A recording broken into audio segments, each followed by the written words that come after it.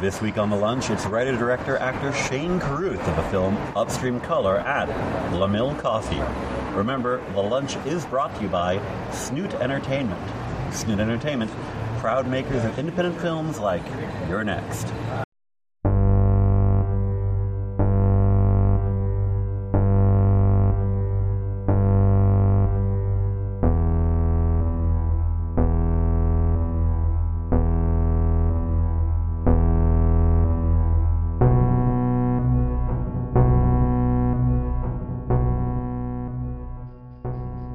Hi, I'm your regular host, James Rocky, and listening to The Lunch, a podcast about film and, yes, food, where every week I dine with the creator or critic in the world of film, and then after that meal, we record this podcast.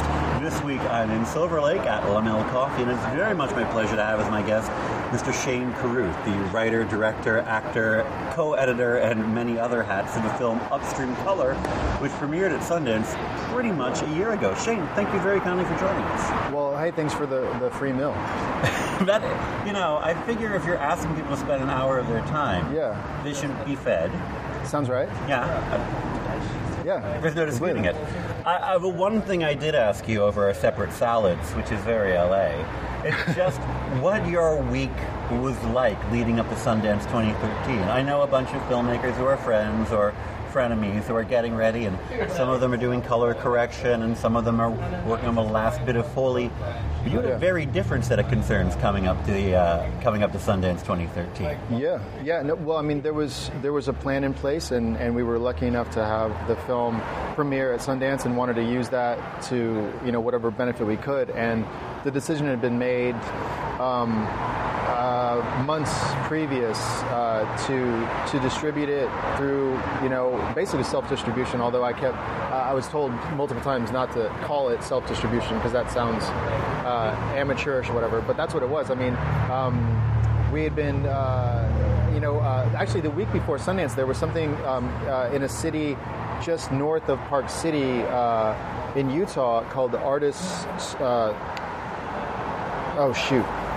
It's a rough agglomeration of independent theater owners who come together to look at potential films for the next year. Exactly. Very much like Show West or what was it called, though? Cinecon. I'm blanking on the name. You actually mentioned it when I talked to you a year ago about the film, so we're going to go back and we'll look it up. Great. Okay, so I was showing the film to these independent theater owners and bookers, and so we even had some positive word about how many theaters we'd be able to go to. We had a drop date for the trailer. Drop date. That's the first time I've ever used that phrase, and I decided to do it now. So basically, going to Sundance was just feeling like a business person or a fake distributor, and just trying to make sure everything was going to line up, and that I didn't say anything stupid before it was time to start talking. You were also mentioning that it's sort of the inverse of what happened with Primer, and that Primer started in very small theaters, and it kind of kindled, and it caught on, and it played bigger and bigger theaters, and that you did not have the advantage of that this time around. It was, he's back, big theater, from the jump. How daunting was that? Very much, but feels, so fortunate to even have that, the first time, Primer, I was just lucky to even have the film there. With Upstream as well, but it opened, I think in the library, which at the time, maybe now, it was the smallest of all the venues they have there. And then by the end of the week, it was playing the biggest. And that's how I sort of cut my teeth on what a Q&A even is, and just sort of worked my way up. And so this time around, this is like, the first time I'd had to talk about a film, and it was going to be in front of 3,000 people after they'd just seen it. And I think Upstream is a good work, but it's definitely not the easiest thing to be talking about as the credits are rolling. So that was the experience.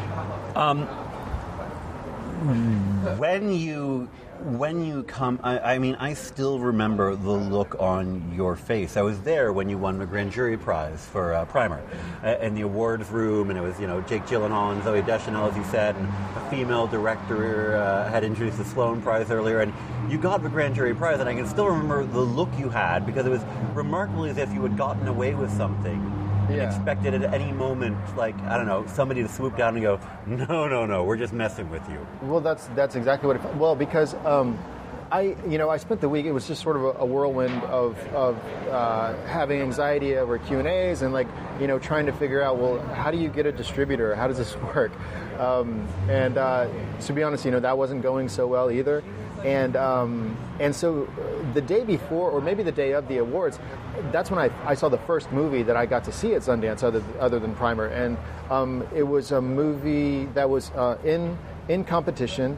And I couldn't concentrate on much of it because my thoughts were elsewhere. But what I remember is that it was like a real movie.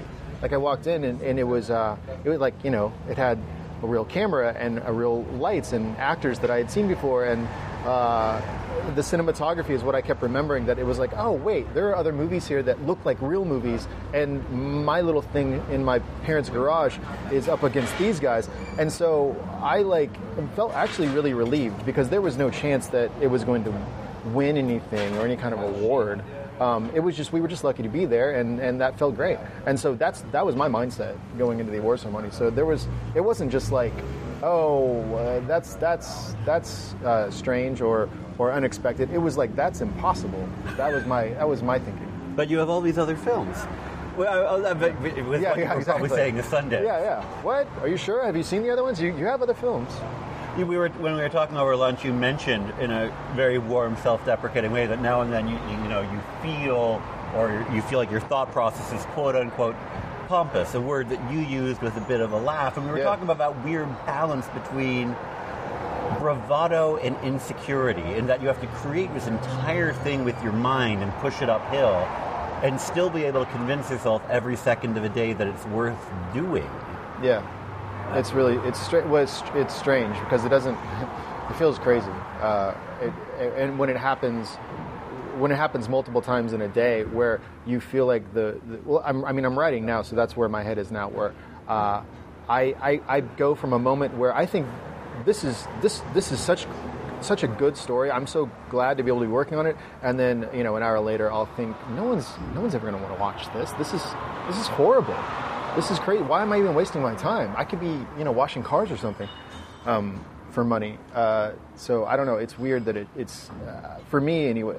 For me, it's been, if I wasn't so naive, I wouldn't have tried anything, and that would have been both maybe good and bad for me. I still can't figure it out. But you were unaware of what was impossible. Yes, and constantly, and that's therefore wound up having to do it. Yeah. Are you familiar with Patton Oswalt? Oh yeah. He does a great bit about his own creative self-doubt whenever he's writing a project, and the great a film. Thank you very kindly, sir. Sure. Great. And the regular coffee. Thank you. Sure. He talks about this old horror film called Deathbed, which is about a piece of demonically possessed furniture that eats people. And you can extract that from its tagline, Deathbed, the bed that eats people. They weren't really trying to... And he says, whenever I have self-doubt, I just think of a writer of Deathbed waking up every day and going, this is great. Say what you will about Deathbed, it's finished. That's pretty good. Are you somebody who gets an idea and begins writing it and just goes, got it, we're going all the way to the finish line? Or are you somebody who has that trunk full of stuff that you had to write to determine if it would work? Well, I'm trying to think if I've thrown anything away before. I've definitely thrown things away, so I don't know. I know that at some point I get obsessed with some idea or exploring some nuance or a story idea, and I start accumulating notes, and there's just some point where we were talking about architecture earlier, but once I recognize something that I think is elegant about the architecture of the story, that becomes sort of a tipping point, and that's when I feel like, okay, this is worth finishing and investing time in. I don't know what it is. It's like if you're chipping away at marble or something, and you start to recognize that, oh wait, okay, so there's a shape under there. I just have to remove all the stuff that's not it. That's what it starts to feel like. It's like a downhill race, or it feels like it's going to be at that point. Yeah. But I mean, I have lots of pieces of architecture sitting around that aren't finished, but that's only because they take so long to finish. For me, anyways. And then the gross part of it is balancing the idea of whether this is even something I can try to make happen in the physical world. Like I might have a story where I don't imagine ever having the budget or means to complete that in a way that I think would be proper. So it'll just sort of sit there and stay there. And again, do you ever have a whole thing of, I think this is good, but I need to write it to know? I have to get it out. You can't just tell from the virtual model of it you have inside your head? It never feels like that. I've been wrong before. I mean, I've written, the first script that I was going to try to make into a film before Primer. I mean, I remember when I was writing it, I felt really great about it, and then afterwards didn't, and realized. And now I feel like that was one of the smartest decisions I ever made, is not pursuing that, because I mean, it would have been an embarrassment if I made that thing, I think. I'm trying to picture what it was, because I can't really imagine you making the stereotypical, let's go on a road trip in a stolen car with great pop tunes and fall in love indie. I mean, honestly, that's pretty close. Really? I mean, maybe not as bad as we can imagine, or maybe it was. But yeah, I mean, I wasn't done reading. I shouldn't have been writing, because I wasn't done reading. I wasn't done digesting film language or where we've been. Not that I'm some kind of expert now at all, but I was more than naive. I was just plain aping style. I mean, just really embarrassing stuff. Yeah. Anyways, I shouldn't have admitted that, but yeah. We'll fail to delve deeper. Oh, good heavens! If you went through my abandoned projects trunk, you'd find deeply, deeply horrible things. Awful. Just wretched. Good to know. Yeah. We were talking also about the idea of how pretentiousness is an adjective often applied, but how often pretentiousness is like the how you track, how you find ambition. Yeah. Like you have to have a little bit of one to have the other. I mean, have you gotten to a point where you hear pretentious as a compliment, or does it still sting a little bit? Oh, about me? About your work. Actually, there's almost, at this point, especially with Upstream, there's almost nothing anybody can say that I have a strong reaction to. Like, they can praise it to the heavens, they can say it's the worst thing in the world. Those unfortunately don't mean anything different to me at this point. Only because it's I don't know if getting a thick skin is the right term for it, because it's not the right term for it. I don't really. I know Upstream's a great work, and it feels uncomfortable to even say that, but I know that as much as I know anything. So people's opinions of it are interesting to me, but they don't incite any kind of passion in me. It's I don't know. You're wild and unlikely to take a swing at somebody who says, "Oh, I didn't dig it." But you're also unlikely to high five someone who's like, "Best thing I ever saw." Yeah, exactly. I mean, I'm grateful that anybody says something nice, but at the same time, it's maybe that's what it is. Maybe it's you can't take it all personally, or else you would be all over the place. So because of that, it just none of it can really matter. You can't embrace a good review if you're not willing to digest, a really bad review. So I don't know. You just wind up trying to be a pleasant person, and that's about it. Is having the film done more of a victory point than people's reactions to it? Like, oh my God, we can show it, we can release it, it's finished. No, well, here's the thing. My definition of success is whether a work has relevance in sometime in the future, sometime beyond all of this right here, where we're, involved with marketing and conversations about distribution platforms and awards and whatever else. Once all of this goes away, if the work still exists in the future and it's relevant on whatever threshold it's being judged, then great. It was successful. It didn't disappear off the planet and nobody noticed, and it didn't also, make a ton of money, but doesn't matter in any real universal sense. If it can just exist in the future, then that's great. Anthony Lane, in his collection of film criticism, has this line that movies are either written about in the white heat of their release or pre-release, or from a cool remove of 40, 50 years. Yeah. I often feel like it would be nice if we could bring those in a little bit. You had the great line, you were talking about your dream would be that you get a film released and then a year later on Charlie Rose is when the director unpacks it. Yeah. No, I mean, if we were going to, I think we were talking about Q&As and how that convention seems a little alien to me. It seems, because as an audience member, there's nothing in me that wants to hear what the author has to say when the credits are rolling. I'm either not done with the film and I want to turn it over myself or have a conversation with it, or I am done with it and I sure don't care what anybody has to say about it. I just want to get going. But what I don't typically want, if a work really has affected me, I don't really want the answer key coming out in Q&A form right then. And I also don't really care what was it like working with X or whatever those line of questions are. So it's that convention, I use it as well as I can to try for the films to have as much awareness as they can, and people claim the Q&As are something you have to do or whatever. But we were saying, I mean, it'd be equally as good or better if the convention was you put out a work and then you're somehow required to show up a year later in some sort of very dry Charlie Rose style format and answer here's what people say your work is about.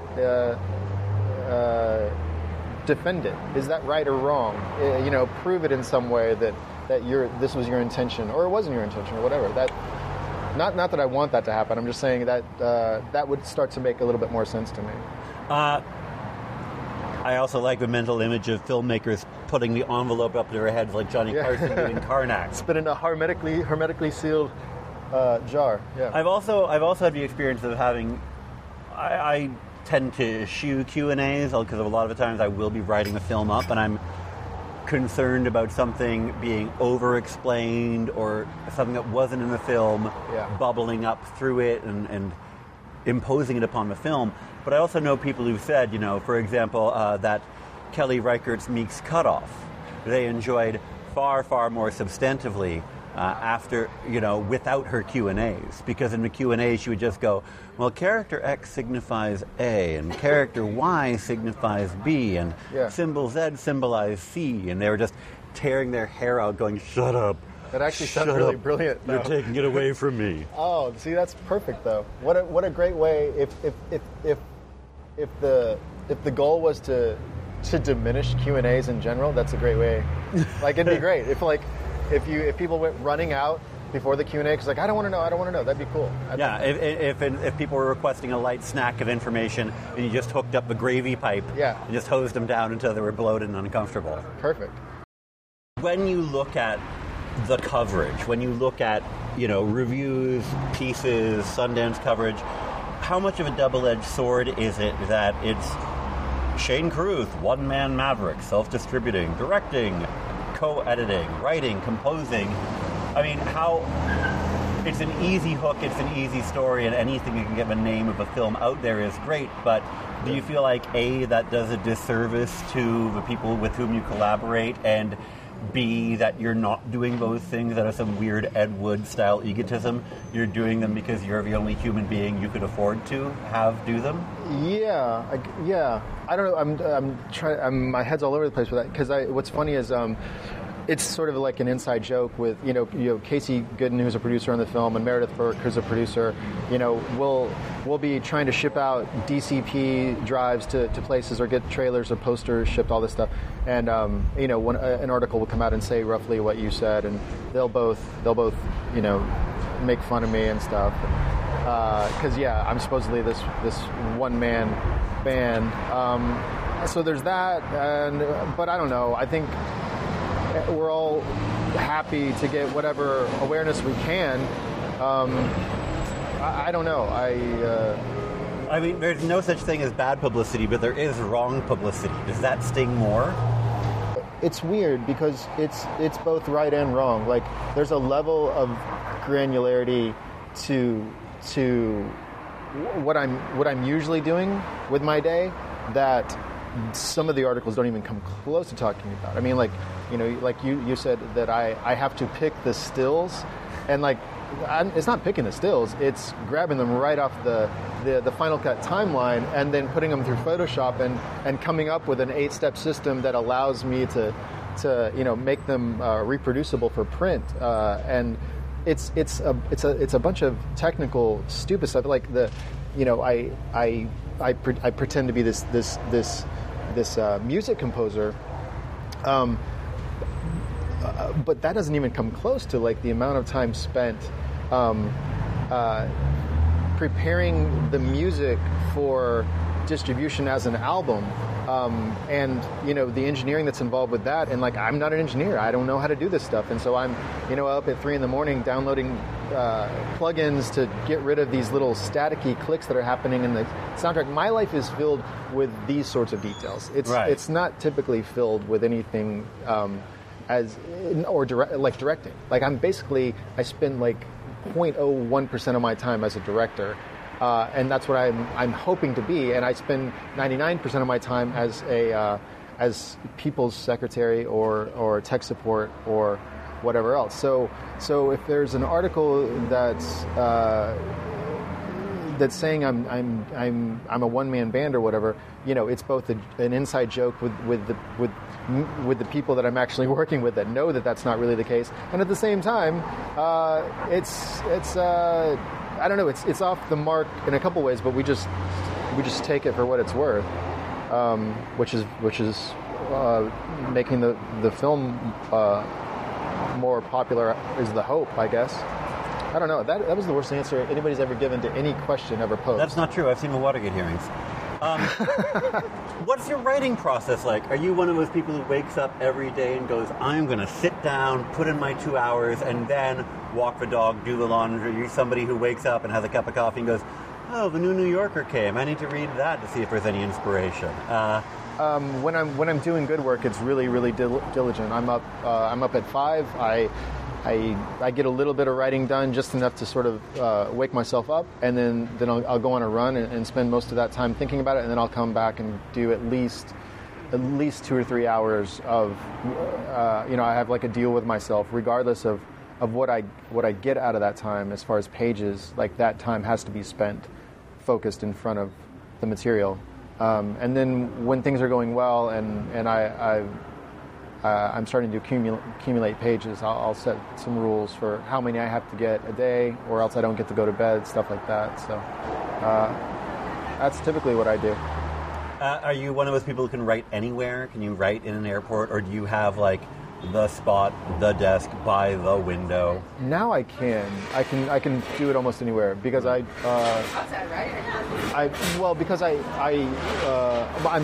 usually writing music in the same period of time that I'm writing story. So I've got about 90 minutes worth of music that I think of as the sort of first version of the score, and so I'm basically listening to that while I'm writing, and so I go into this other state. It doesn't really matter where I am. I did another read of Walter Mosley, the writer. He did a great, very thin book called This Year You Write Your Novel, and his whole thing was that you have to be able to consciously go back into the dream of the work every day, and that's what maintains it as perpetual in your head, and that's where it starts really growing and really building. But if you don't go back to it every day, it just withers and dies. Yeah. And you're somebody where once it's cracking, you've got to go every day. Like, no trips to Disneyland, no pauses to marathon Scandal as a Good Wife. Yeah. No, I mean that was a good way to put it. That quote, because that's like I run every day, but I don't like running. But because I do it every day, I know that it's coming anyway, so stop thinking about it and just go do it. And then as I'm in the middle of it, I really love the idea that it happened. Like something I never would have made myself or would have chosen to do, I'm now doing and enjoying it. So like that little bit of rigor is just important to me. And I know that's how it is with writing. I would never in a million years be inspired to sit down and write for fun. But I know that I know how satisfying it is, and so it's just one of those. This sounds like I'm pretending I'm inventing something, but no, I'm not. The classic line is always that I despise writing but adore having written. Yeah, that's about right. Yeah, like being able to look at them and go, well, that's done, is much better than sitting here going, oh my God, verb-subject agreement. Yeah. Come on. But it feels like a gift when you're in it. Like when you finally reach a point where it feels like somebody gave you something after a while, even though it was 80 days in a row where you woke up and worked at something you weren't that inspired to do. Well, that's not even true, but it's like you do the work and then after a while it starts to have its own payoffs, I guess, its own rewards. I don't know. This is what happens when a guy who shouldn't be talking is talking. I refuse to say that. I would much rather hear somebody talk about their process when they are even that lightest bit unsure, because that implies a desire to know and learn and grow and not having all the answers, which is also strange because the director is supposed to be the person who has all the answers. When's lunch break? What lens do you want? Where should we put the extras? Yeah. We were talking over lunch.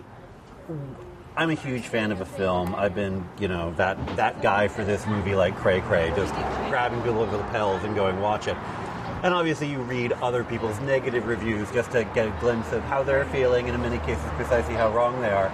And the one phrase a friend of mine used in a conversation was quote-unquote film school, i.e. Upstream Killer just felt really film school, man. And my thought, which I did not share with this friend, was that, but isn't film school the last time people are told that editing and sound and non-linear, indirect storytelling can happen? Don't we need more of that in film as opposed to less? That kind of play with the medium? I mean, you were talking about cinema and cinematic language and existing in and of itself.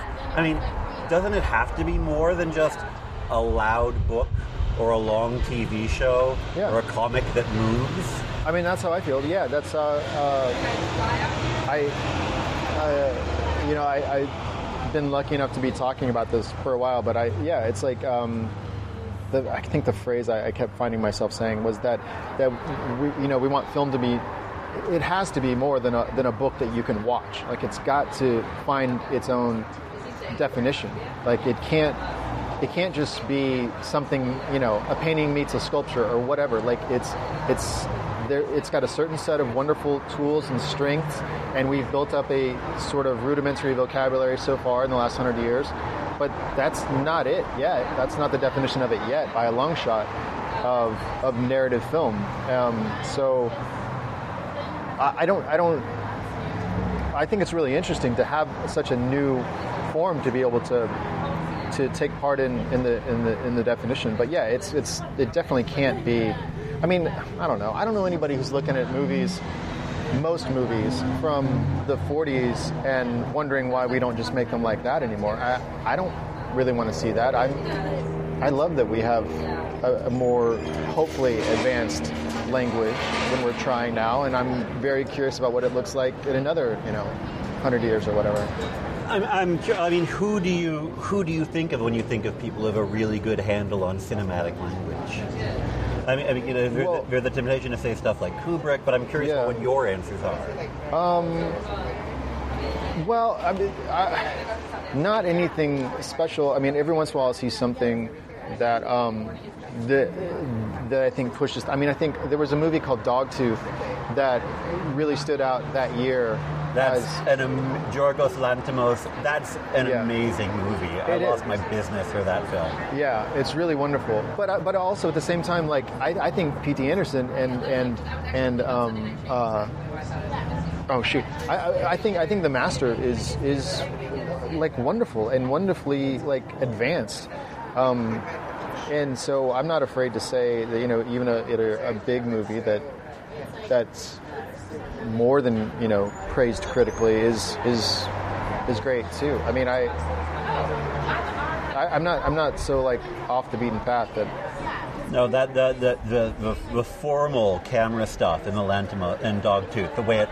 I had got to introduce the screening of it once, and I joked the cinematographer cuts off more heads than the French Revolution. But it totally works for the film, and the look of it. The sort of David Hockney, David Cronenberg, George Orwell-ness of it really gets expressed in a visual style. Yeah. And that's a movie where you watch it and you feel like, holy God, something new is happening here. I just don't quite know what. Yeah. That's what it should feel like, I think. If you know exactly what it is, then I'm not sure what that is. There's also a weird feeling that every film has to be unpacked and taken apart, like the Zapruder film, and have every moment explained, examined, handled in the DVD details.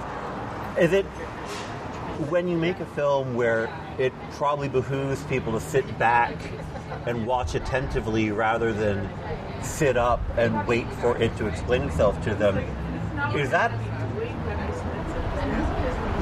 do you know doing that oh my God, I'm opening myself to all kinds of misinterpretation and people simply missing things because I'm not pointing at them with a highlighter? I think so, but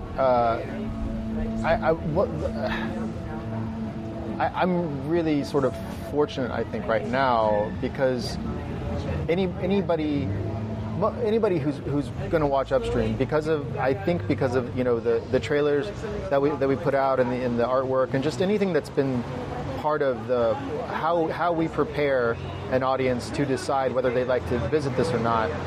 Everything about it is pretty honest.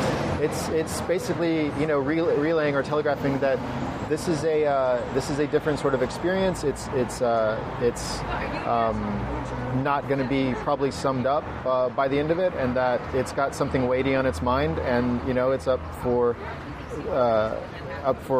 review, I guess, as to whether people think it's successful or not. But I don't think a lot of people are watching it and at the end of it, well, that's not true. I'm sure there are some that are just like dismissing it and saying, oh, that was just didn't make sense. But there's also the danger of people who are watching it and not watching it. I mean, there's that great moment in the film where you and Miss Simets, your characters, are intertwined and just talking, and there's this pan down or a move down, and you see the matching ankle X's. Oh, yeah. Where the worms were withdrawn. And it's like the demonstrative proof that you two had been through the exact same experience. Not parallel, right, but exactly the same. Yeah. And I know a bunch of people who just didn't see that, didn't get it, who wondered why your character was so like completely into Miss Simets' quote-unquote metaphorical jam, and didn't get that you had been through the exact same thing. And I mean, it's easy to imagine the bad Michael Bay Upstream color where your character rolls her pant up and pokes her sock down and points at the scar and screams, "I'm just like you!" Yeah. But I mean, more people would get that, but you're wanting the delicacy. You want people to observe as opposed to having it like just popped right into their faces with a fist.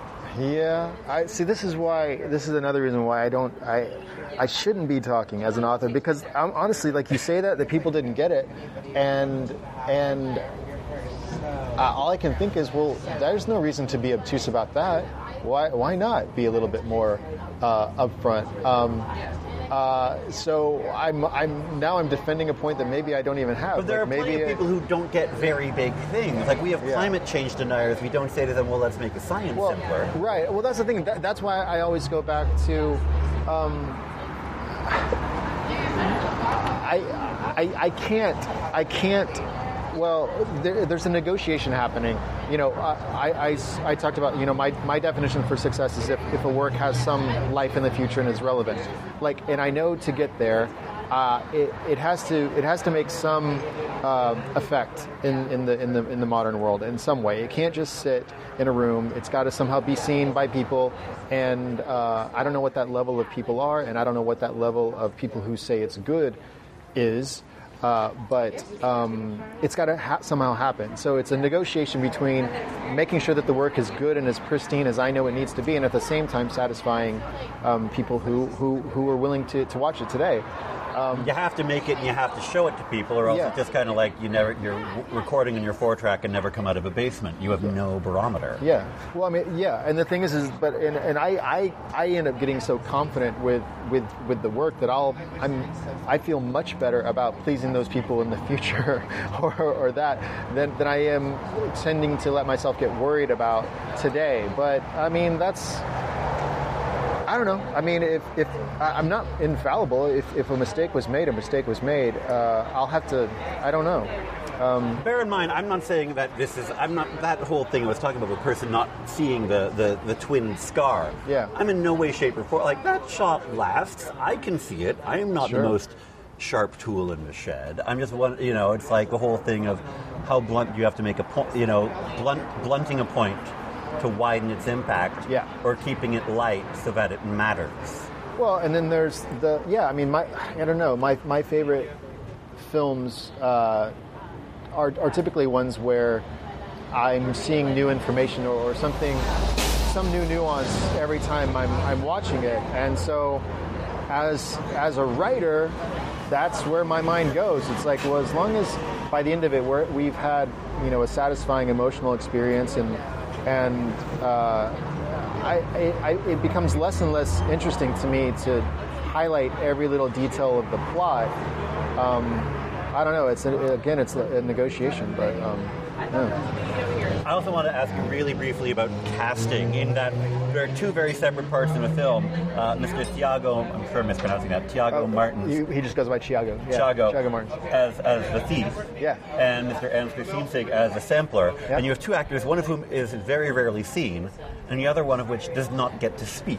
Yeah. How do you get people and say, by the way, we're going to totally deny you at least one of your most important tools as an actor, but go for it? I was just really lucky I don't know. Mr. Martins has that really velvety voice of, my head is made of the same material as the sun. I have disfigurement. You can't look at me. Yeah, we actually worked on that a while to sort of explain. The interesting part about Tiago's character was we talked about this for weeks before we were shooting, but basically I wanted him to feel or think of himself as somebody who had probably been walking the earth. We have tiny dogs fighting. Yeah. It's okay. Life has shadows. Cool. Walking the earth for a while. Walking the earth for 1,000 years, basically, or longer. That he, like in any other world, he would have been a prince or a pharaoh, but he just happens to be a guy here. And that that's why we dressed him in t-shirts and corduroys instead of anything too flashy or whatever. I said there's nothing about the way that you speak or the way that you act that is trying to suggest power, because you are power. You are powerful. So the way you speak and the way when you tell her to do something, there's no question about whether she's going to do it or not. So you don't have to be commanding. You simply say words and she will follow because you have this thing. And so that was his entire so even before we started shooting, we came to terms with the fact that that was what we were going to be. That's what he would be doing with that. And then Mr. Sinsig has that incredibly mobile face, so that while he's recording and being an emotional tourist, he doesn't need to say, "Oh, beautiful, beautiful," or "Yes, I've got." It's like it's one of those great eyebrow-based performances. Yeah, he has such by default he has such a nice, pleasing face. Like you instantly trust him. So it was, I don't know, it was actually, I think, really perfect, because like at no point he always, when he looks intense, it just looks inquisitive. Not that I'm whatever. He knows exactly what he's doing and did it well. He looks like somebody who has the best ever ant farm imaginable and has about the same level of emotional attachment to the ants, right? He's a tourist. Yeah. I think so. When you shoot, are you fast? Do you have to be fast just because of budget limitations? Are you doing a bunch of setups a day? Or is it a bit more contemplative because you know precisely what you want? Oh man, it's It's everything. It's what it needs to be. Yeah, it's slow days. I typically always have like a plan A. Here's the world perfect. If there was a way to physically have this camera here, right? Here's what the world would look like. Because we're always following storyboards that are just my chicken scratch basically on the back of the script. But then there's real life, and there's the fact that we're jumping on trains without permits, and we can't always get the shot the way you want. So we have to sort of embrace the sort of a different style and make the most of that. And I don't know. It's there are whenever she's under the thief's system. Yeah. That's basically Casey Gooden's house, so we had pretty much complete control of that. And so, luckily, that's exactly also where I wanted the shots to be static for the most part, and we would. That's almost nothing but static shots throughout that entire sequence, because it seemed appropriate that we're talking about control and locking down and forcing someone's face in something. Yeah. So that's what it needed to be. And then later on, luckily, or for whatever reason, when we're dealing with the sort of romantic aspects of the Chris and Jeff, it seems more appropriate to be able to be freer with the camera work, and luckily we had to do that because we're shooting on trains and shooting downtown and out with the starlings. Yeah, exactly. And it's a lot more difficult to shoot with perfect composition in uncontrolled places like that. Are you? With the whole thing of, Roman Polanski tugging a hair out of Faye Dunaway's head to get her hair, quote-unquote, perfect for Chinatown, and of course not mentioning it to her or asking her, we now live in an age where you can, pretty much pixel massage anything to quote-unquote perfection. Is that something that appeals to you? Is that level of control over the image something you want, or is it still the thing of going with the energy of what happens on the day? If I had to choose, I'd say the first one. I'd much rather be in control and know exactly what everything is from the get-go. But I'm happy to contend with the physical world. It's if it's raining and we don't want it to be raining, fine, let's figure something out. We'll solve this in some way. I'm comfortable with that, mainly because I think if you get a group of people together and they've ingested the material so well or internalized it so well, I think they can start to make decisions that are within a realm of possibility, that are still true and still pointing at the meaning of the film. You can sort of, it's like improvising with a piece of music that you've played 1,000 times. It's still that piece of music. You can take some liberties with it and still know that your aim is true, that you're not changing the meaning or intent or the work itself by making a different decision on the day. You still know how this is all going to work. I think it takes a lot of work, and I was really lucky to come to be able to work with people that spend as much time listening as they do talking, that seems to be the key. It's like if you can listen as much as you talk, then everybody can internalize and understand what it is that we're doing. That seems to be a really prized thing.